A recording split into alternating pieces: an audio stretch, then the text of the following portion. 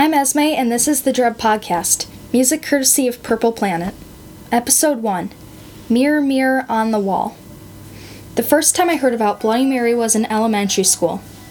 I was playing with my friends during recess, when one of them told me to go home and stand in front of the bathroom mirror with the lights turned off and the hot water turned on, and repeat Bloody Mary 3 times.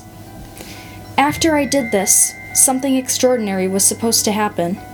I tried it, but unfortunately, nothing. However, I did feel creeped out. If you're listening to this podcast, it's likely you've tried this too, so you know the feeling I'm talking about. In fact, Bloody Mary had been a popular kids' game for decades. In the 1990s, long before I was born, kids would send chain emails to each other with instructions to stand in front of a mirror and chant Bloody Mary, Bloody Mary, Bloody Mary. A popular example is a chain email recounting the story of a slumber party. One of the girls at the party tells the tale of Maryworth, a beautiful teenager who was so mutilated in a horrible accident that nobody would look at her. Even though Mary was forbidden to see her own reflection in the mirror, she decided to peek anyway. She was so upset and horrified with her appearance that she passed into the mirror and threatened to disfigure anyone who looked for her there. The girls at the party decide to call out her name while staring into the mirror. At the end of the chain email, one of the girls gets scratched in the face. Freaky.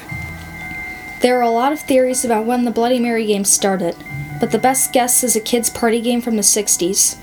In some versions of the story, Bloody Mary kills people. In others, she just scares them. Mary goes by a lot of different names. Maryworth, Hail Mary, Mary White, and Mary Jane are the most popular. There have been many books, movies, and dolls inspired by the Bloody Mary game.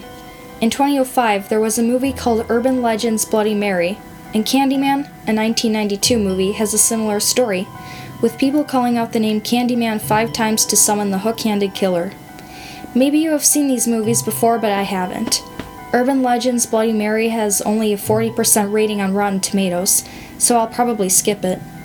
Before the movies existed, older legends about looking in the mirror and seeing the future can be found in a lot of famous works.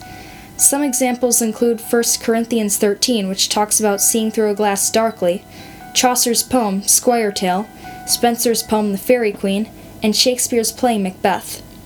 There's also a common British superstition associated with Halloween where you stand in front of a mirror and perform a ritual and see your future spouse reflected back at you. Scottish poet Robert Burns wrote about standing in front of the mirror, eating an apple, and holding a candlestick. Some scholars believe this is the inspiration for the evil queen and her famous mirror on the wall in Snow White. But what does the Bloody Mary game really mean? People claim the game could have been inspired by a British monarch named Mary Tudor, who ruled from 1553 until 1558. She was known as Bloody Mary because she had almost 300 people burned at stake over religious differences. However, in most versions of the Bloody Mary game, there is not an obvious connection between the young girl in the story and the infamous monarch. Folklorist Alan Duns thinks it could possibly be about girls in puberty, but I'm not going to get into that. Way too embarrassing. Others think it's just about imagination. It could also relate to the superstition about cracked mirrors causing bad luck. Perhaps it might even have something to do with the tradition of covering mirrors in the home when someone dies. The story goes that people worried the deceased might appear in the mirrors. And of course, there's the popular vodka-based brunch cocktail. Whatever the game might mean, it still continues to scare kids today. And even if it isn't real, the chills sure are. Maybe the next time you're in front of a mirror, you can try to summon Bloody Mary. Only be careful. You never know what might appear. Thanks for listening. If you enjoyed this episode of the Dread Podcast, please click subscribe or follow me on SoundCloud.